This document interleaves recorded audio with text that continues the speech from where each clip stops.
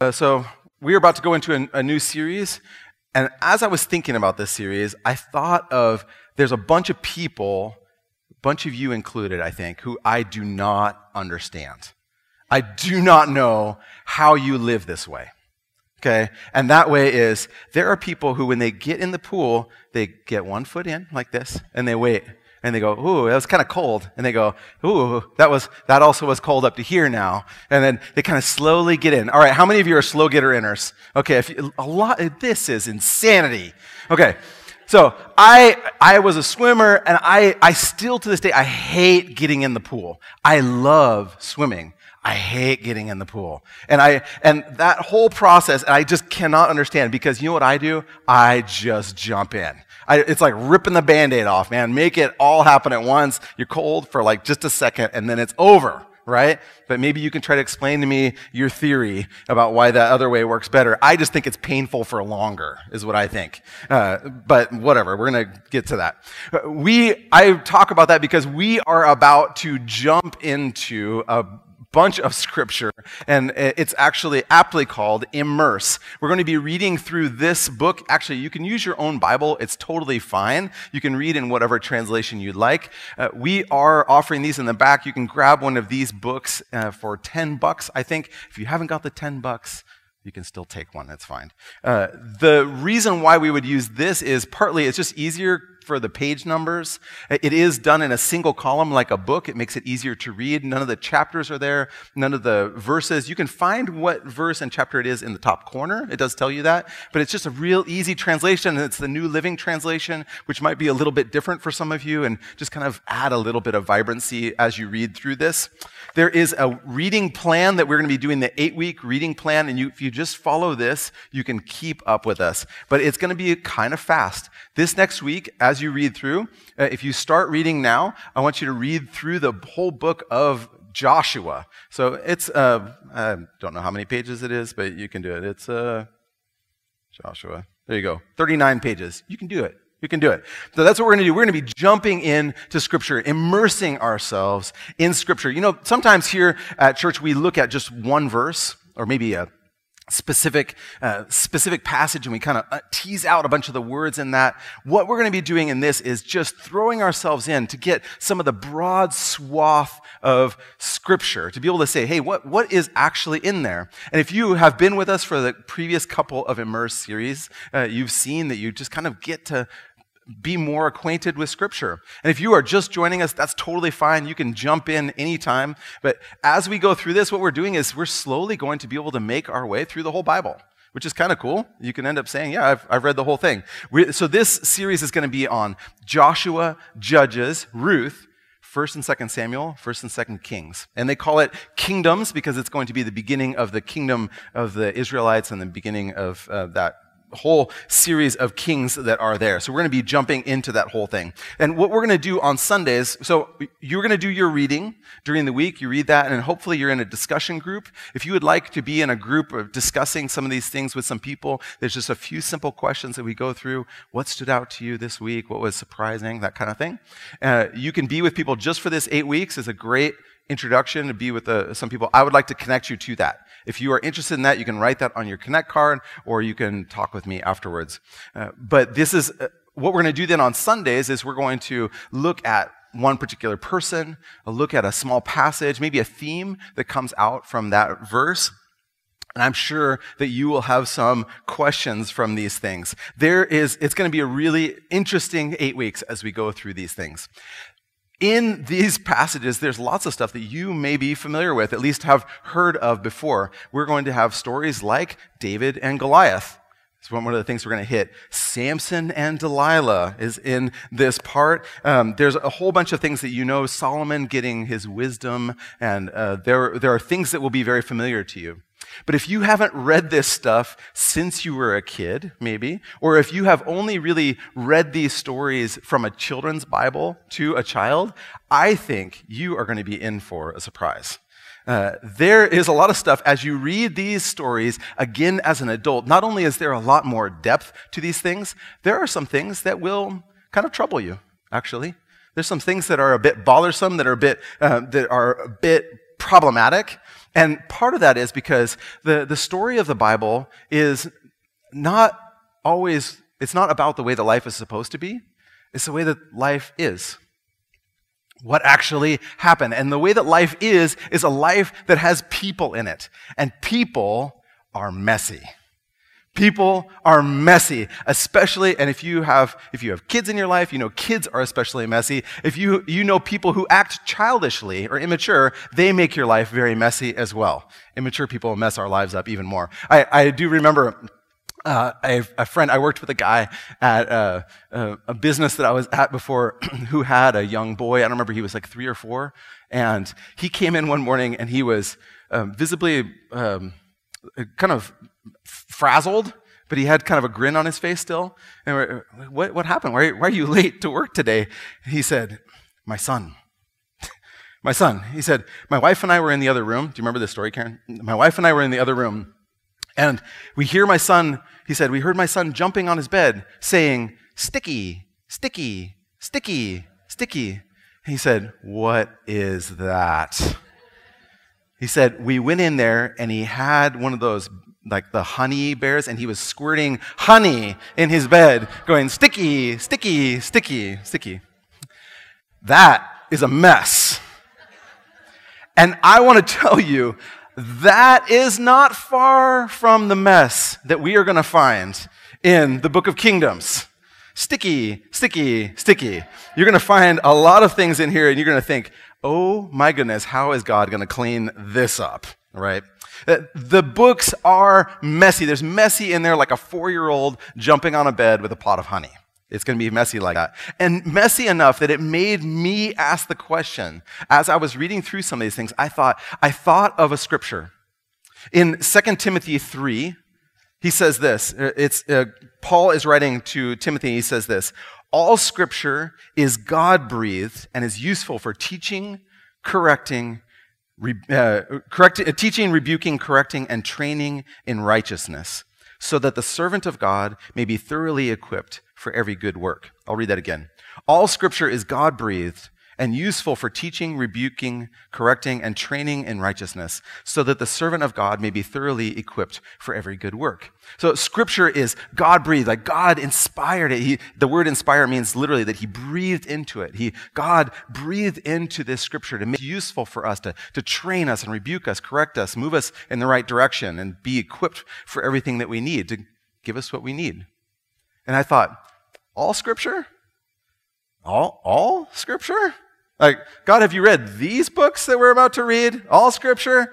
Really, is this useful? Because, when we read about how Jesus cared for people, healed people in great need, healed their physical ailments, their societal rejection, you think, yes, that is God breathed. I can see how that's useful to me. You can read something like Psalm 23, the Lord is my shepherd. That's something that has been consoling to people for centuries.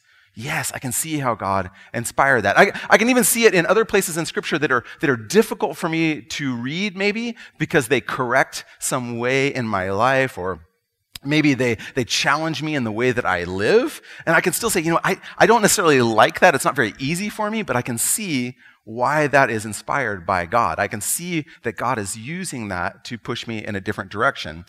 But when we get to not so cuddly scriptures, is that a good way to say it? These are not so cuddly of scriptures that we're going to read. In fact, that might be kind of a weak way of saying that, not so cuddly. The beginning book that we're going to read, Joshua, is about the conquest of the promised land. And there are some people who have compared that to maybe something like brutal acts of war, that there's, maybe it's like ethnic cleansing. Is that what's going on here? Is this genocide? Is God okay with that? That doesn't seem okay. That doesn't seem okay to me today. Or what do we do with things like in the book of Judges? There are occasional leaders who rise up, who try to help bring God's people to do what's right, but the band of leaders in the Judges, it is definitely the island of misfit toys, okay? It is not good. The word, I kept thinking, I'm like, what is the word that fits for who these people are? Miscreants. Miscreants. It means somebody who doesn't follow the law, doesn't do always what's right. They're people who cause problems. That's what the Judges end up doing? And there are a bunch of miscreants. I mean, some of the people who are there, there's a guy named Jephthah who ends up killing his own daughter because he makes a really rash promise to God. There is Samson. He's kind of a womanizing thug. That one in particular, I will tell you, Samson does not look good. As an adult, when I read it, you're like, yeah, long hair, cool, kind of like a Fabio sort of thing. No, not good. Samson, not good, not good. Not so smart. One of the greatest heroes in the book of Judges is a lady who kills a guy in a pretty spectacular way. So that one's kind of a really cool, her name is Yael, and we know somebody named Yael named after that lady. She's pretty awesome. The book of Samuel, the hero of the book of Samuel is David, and he's upheld as this really great guy, but he's kind of a mixed bag. We have 1st and 2nd Kings, and that is a roller coaster of emotions. Of all the different kings and how they misuse their power. Every once in a while you get somebody who's good, and the summary of their lives, it's like a whole series of very short, very unflattering obituaries. It's not good, not good. So what do we do with scripture like that? How is this kind of scripture God-breathed? How is it that these kind of things can be useful for correcting us and challenging us in our way of living? How can this help us to be equipped for good works? And I always tell you, there are some people when they are confronted by scriptures like this, they immediately think, you know what, this is from a different time.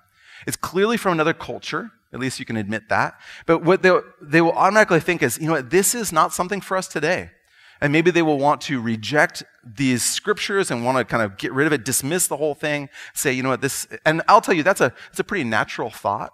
If you have had that thought, if you started reading the scriptures before, if you started in this already and you're like, what in the world are we doing at church this week? I understand that.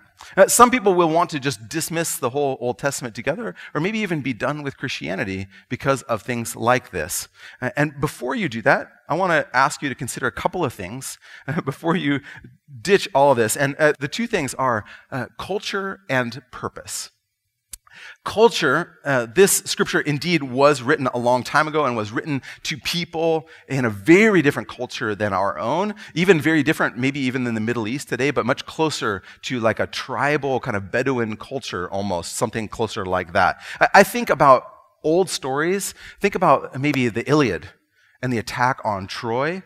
You can think about images like that, and we read those writings in their own cultural context. We understand them in their context. We want to understand this in its own cultural context as well. And we're going to do that more in the weeks ahead. I will tell you, we're not going to get into that today, but next week when we overview Joshua, we will get into that a bit more.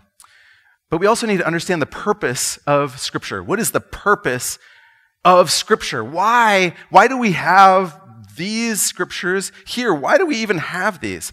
And I think it's helpful for us to realize some of the presuppositions that we have when we come to it that make us want to reject it. Because one of the automatic assumptions that we have when we come to the Bible is, I am reading this because it's supposed to make me learn how to be good. If we think that we're reading something, this is going to tell me how to be good, you're going to be sorely mistaken and a little disappointed, I think. Partly because these are not people that we want to emulate always. Scripture is not meant to make us just be good. It's all about God's interactions with his people. What God is doing in a global sense with his people, and it does tell real stories about real people. And there are places where it instructs us, you need to live this way or that way, but that's not the whole thrust of Scripture, and certainly not in the Old Testament as it tells the story of his people. God is calling out a people to belong to himself. The grand sweep, I almost started speaking French, grand, you hear that? Ça arrive des fois. Sorry, made only my wife laugh right there. That was great. So in our last section of Immerse that we went through the first 5 books of the Bible, and as part of that, there was God's law. We read through Leviticus. You had 2 sermons on Leviticus, which is 2 sermons more on Leviticus than I've ever preached in my life. And so when we looked at those things like the law in Leviticus, what did we have to do? We had to take a step back and look at some of the broader sweep of what God was doing in salvation history, in the history with his people, what he is up to in the world. And when we look at the larger narrative of Scripture, we were able to understand what God was doing in those places. And it had a place. We actually were able to find its place. And what we're going to do is we're going to do the same thing with these scriptures. We're going to find their place a lot better as we look at the larger sweep of where God is going in Scripture. It's going to help us a lot. So we're going to need to do that. So as you read through these different things, I hope you'll join along with us and read with us. I think one of the things that you're going to read, and one of the things you're going to feel as you read, is you're going to say, this is not the way things are supposed to be. This is not the way things are supposed to be. And you know what? The characters, even in these biblical texts, also think the same thing. They go, this is not the way it's supposed to be. This isn't the way that God intended for it to be. And this whole immersed book that we're going to get here from Joshua to 2 Kings, it's going to leave you, in some ways, longing for more. You're going to read this and say, I think there should be something more than this. This is not all that it should be. We should long for there to be true justice in the world, not the way it is in those scriptures. We want there to be true peace for people that brings real security. We want people to live in harmony with each other and really in good relationship with God. That's not what we see here. I don't know if you remember, I don't know if you ever did this game when you were a kid, where you would have like 30 different objects on a table, and then one person is supposed to kind of turn their back and not look, and then you remove one thing, and then the person turns around, and the challenge is what's missing, right? And see if you can recognize what thing is missing in there. I don't know, it's maybe like an IQ test or something. It's not very easy. It's always a lot harder to do it that way than if you put one new thing out. If you put a new thing out, you'd be like, oh, that's the thing. That's the new thing. But when something is missing, it's a little bit harder to see it. And what I want to tell you is, as we read these things, the things that will stand out to you are some of the shocking things. But what I want us to have our eyes open to is the thing that's missing. What's the thing that's missing here? And each time as we read through it, you're going to see the thing that's really missing is this thing that we're longing for. That's what we're left a little bit hungry, saying, this isn't the way it's supposed to be. We're longing for something that is there, this true justice and peace that's supposed to be there. Although there are glimpses of it. There are glimpses of those things in these stories. God is fulfilling his promises.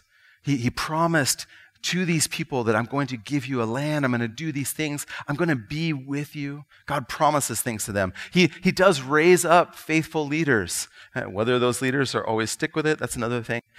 The highlight of the whole thing, I got to tell you, the brightest spot in this whole thing is the book of Ruth. Really so beautiful. Ruth herself is a wonderful figure of somebody who's so faithful and willing to stick through difficulty. And even I don't want to throw away the end, but the guy that she meets named Boaz, really wonderful, faithful figure as well. And that story takes place during the time of the judges. The judges, all the wacky miscreants, right? That's the word we use, miscreants. In the midst of that, there's two faithful people that we meet, well, three even, and Naomi in there as well. And so we see these faithful people, and it's really super hope-filled. And some of that gives us a glimpse of somewhat of what it is supposed to be. So there's this island of what it's supposed to be, surrounded by what it's not supposed to be, and you see it a bit. We're still left, though, longing for more. So I will say, some people, when they look at the wide world, they look at the universe, they say, you know what, I see these things, and my conclusion is there's no God. There must not be a God here because it's of a lot of different reasons that people will give. And just as an aside, I want to say sometimes one of the reasons that they give is actually the misbehavior of the people of God. That when sometimes Christians are the reason why people don't want to be a Christian. That is not good. And I feel that a bit in some of the weight of this, that the way that the people are, that makes us not want to be those things. But let's not let it be that. But if there is no God, if somebody is So to somebody who doesn't believe in God, if there is no God, then that means that the things that we long for, the things that we want to accomplish, that those things will never actually come to any lasting fruition. Those things won't actually mean something, not only, even if it's not only in your life because you're going to die and it means nothing, but even frankly through society, even if our goal is the human race and we want to see humans to achieve something, well, eventually, I don't know, how many billions of years till the sun expands and takes over the earth, and I don't know, how long till the end of the total cooling of the universe, right? All that kind of, eventually everything is going to end if we don't believe in God. Even whatever great aspirations we have really come to nothing because it all is for nothing. But the Christian worldview is different, the way that we see things. There are a lot of different arguments that we can have for God, the existence of God. But among them, it's interesting, the writer C.S. Lewis, he says this in a really great way. There's one of the ways that he talks about the proof of the existence of God that's connected to the longings that we have. And he says this, he says, this is in his book, Mere Christianity. I'm just going to read this passage that he has. He says, "The Christian says, creatures are not born with desires unless satisfaction for those desires exists. A baby feels hunger. Well, there is such a thing as food. A duckling wants to swim. Well, there is such a thing as water. Men feel sexual desire. Well, there is such a thing as sex." I think it means people, but we get it. "If I find in myself a desire which no experience in this world can satisfy, the most probable explanation is that I was made for another world. If none of my earthly pleasures ever satisfy it, that doesn't prove that the universe is a fraud. Probably earthly pleasures were never meant to satisfy it, but only to arouse it, to suggest the real thing. If that is so, I must take care, on the one hand, never to despise or be unthankful for these earthly blessings, and on the other, never to mistake them for something else from which they are only a kind of copy or echo or mirage. The things in this world are not the ultimate things. I must keep alive in myself the desire for my true country, which I shall not find till after death. I must never let it get snowed under or turned aside. I must make it the main object of my life to press on to that country and to help others to do the same." So what he's saying is that the longings that we have, if we long for true justice in the world, if we long for there to be real and lasting peace, if we long for there to be real security, a place that you can actually be safe and be yourself, then the reason why we long for those things is that we actually can expect them. That God has built into his world a place where we would be able to have those things be fulfilled. So here on this earth, there are times when we say, this is not the way it's supposed to be. This isn't what I want. This is not right. But that's a right longing. That we have a hunger for something and we need to look for more. So when we read through Joshua and we feel like in our world, like God is acting in a way that's a bit confusing to us or we don't understand. Does that ever happen to you? You feel like you don't understand what God is doing? That is a proper longing for us to long for God. When you feel like, depending on who is the leader in your country, it feels like things go up and down. If you ever have that feeling, it sounds a little bit like the Judges. When you feel like there's a cascade of bad things that happen even to good people, it's not supposed to be that way. That sounds a little bit like Ruth. When you feel like God's promises seem delayed, like, God, when are you going to take care of these things? Or when you fail miserably and you need redemption, all of those things are things that we can see and hear. And I think that those are times when we sense those in our own lives, when we can start to be able to see in these scriptures that they were God-breathed, that they've got something for us, that they've got something to be able to teach our hearts about God's faithfulness, about what God is doing even in people like us. Because what happens is in the book of Joshua, people are saying, they come out of the Exodus and they're saying, you know what, if we can only just find a place where we can finally rest and be at peace, then everything's going to be okay. But what happens? They get there and it doesn't make everything okay. And they say, you know what we really need? We just need leaders who can sometimes guide us. The problem is we just don't have good enough leaders who are going to be able to direct us toward God. Well, that ends up not being the case in the Judges either. Maybe the problem is we need a king. We need something a bit more permanent. And I will tell you, it does actually end up helping for a little while. It does make things more stable for them. But when they get this king, it ends up being still a problem. Their lives aren't perfect. And in fact, the kings end up being, depending on their personality, they end up being despots. They end up being people who abuse other people, steal their land, or do things that you would expect somebody who has absolute power to do. It's not always pretty. And sometimes they are evil themselves. Sometimes they reflect the society around them. Every once in a while, there's somebody who does what's right. But when we think, oh, you know what, I just need a leader who's going to do that thing, then that's going to make everything okay. And it turns out that that isn't the case either. So it's not none of those things ever satisfy. They never get there. It says all Scripture is God-breathed, and it does direct me in my longing, even these books. And the book of Hebrews, which we read not that long ago, makes some big claims also about the book of Scripture, about Scripture in general. It says this, "For the word of God is alive and active, sharper than any double-edged sword. It penetrates even to dividing soul and spirit, joints and marrow. It judges the thoughts and attitudes of the heart. Nothing in all creation is hidden from God's sight. Everything is uncovered and laid bare before the eyes of him to whom we must give account." I think that there is this is not a description of people that's given a rosy picture of life that's there. It is an account that is uncovered and laid bare. And I think it's helpful for us to wonder as we think through this, what would be a larger story that's told about our lives or about our community, about our church over a longer period of time? That faithfulness isn't just in the moment. It can be, but it's also about faithfulness in a longer period. But what's amazing about that particular verse in Hebrews is he ties it back to a book that we're doing here in Immerse. He ties it to the book of Joshua. And the writer of Hebrews says this. This is just before that bit we read. He says, "For if Joshua had given them rest," I think this is wonderful. He's interpreting the whole book of Joshua. And he says, "For if Joshua had given them rest, God would not have spoken later about another day. There remains then a Sabbath rest for the people of God. For anyone who enters God's rest also rests from their works, just as God did from his.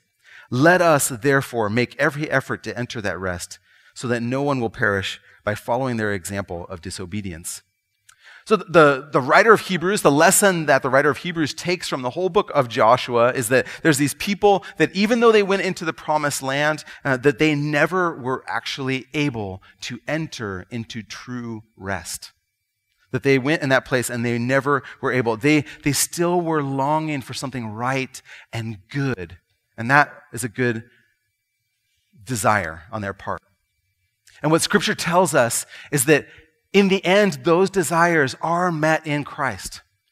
This one who went before us, who waged war against evil, but did it in a way that he didn't conquer other people, but he accepted violence on himself.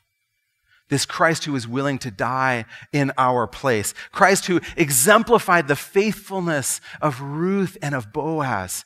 A man who was faithful even surrounded by violence. And he was willing to go and speak peaceably to people, but also to be willing to be the one to step in our place and be our Redeemer. A Christ who is a better king even than David. The king who we really need. Not only the one who is willing to fight, the one who's able to save, the one who's able to protect and rule in a good way. That Christ is the one all along that we have been longing for. And that's what the book of Hebrews says. That if you are longing for something more as you read these things, that is the right track to be on. Because the thing that God is doing all along is that he was sending his true king, his true leader, his true conqueror all along. So, if you ever feel discontent in your life, if you feel like you're longing for something more, I think we need to look at the larger story about what God is doing. what God is doing. We want him to fix broken systems. We want more from our friends and family, maybe even relationally. We want for more from ourselves so that we will actually be able to do what we want to do. And I think sometimes we can't help but longing for a little bit more from God, frankly. That longing in our hearts is right. So let's look at these scriptures. And we're going to read these, and I want us to consider our own divided hearts that kind of look a little bit like the people we're reading about. We can think about how we oftentimes do push God aside, and it ends up to their detriment. I think looking at this long path of people's lives can help us to think about our lives in the shorter term. And we can end up putting our hope in God. The last thing I want to close with is this quote from St. Augustine of Hippo. In 398, he wrote this. This is in his book, Confessions. He says this, "You, God, you have made us for yourself, O Lord, and our hearts are restless until they rest in you." And I think that that is the thing that we are going to take away from this, is that we want true rest, and that true rest is going to be in God. Let's pray. Lord, I ask you to help us as we look at these scriptures to struggle in a new way. What does it mean for things to be God-breathed? What does it mean that it is sharp like a two-edged sword? May our eyes be open to you, maybe even in places in our regular everyday life. It sometimes feels like those are places that are separate from our faith life. May we engage with you in our daily, everyday walk. We pray in Christ's name.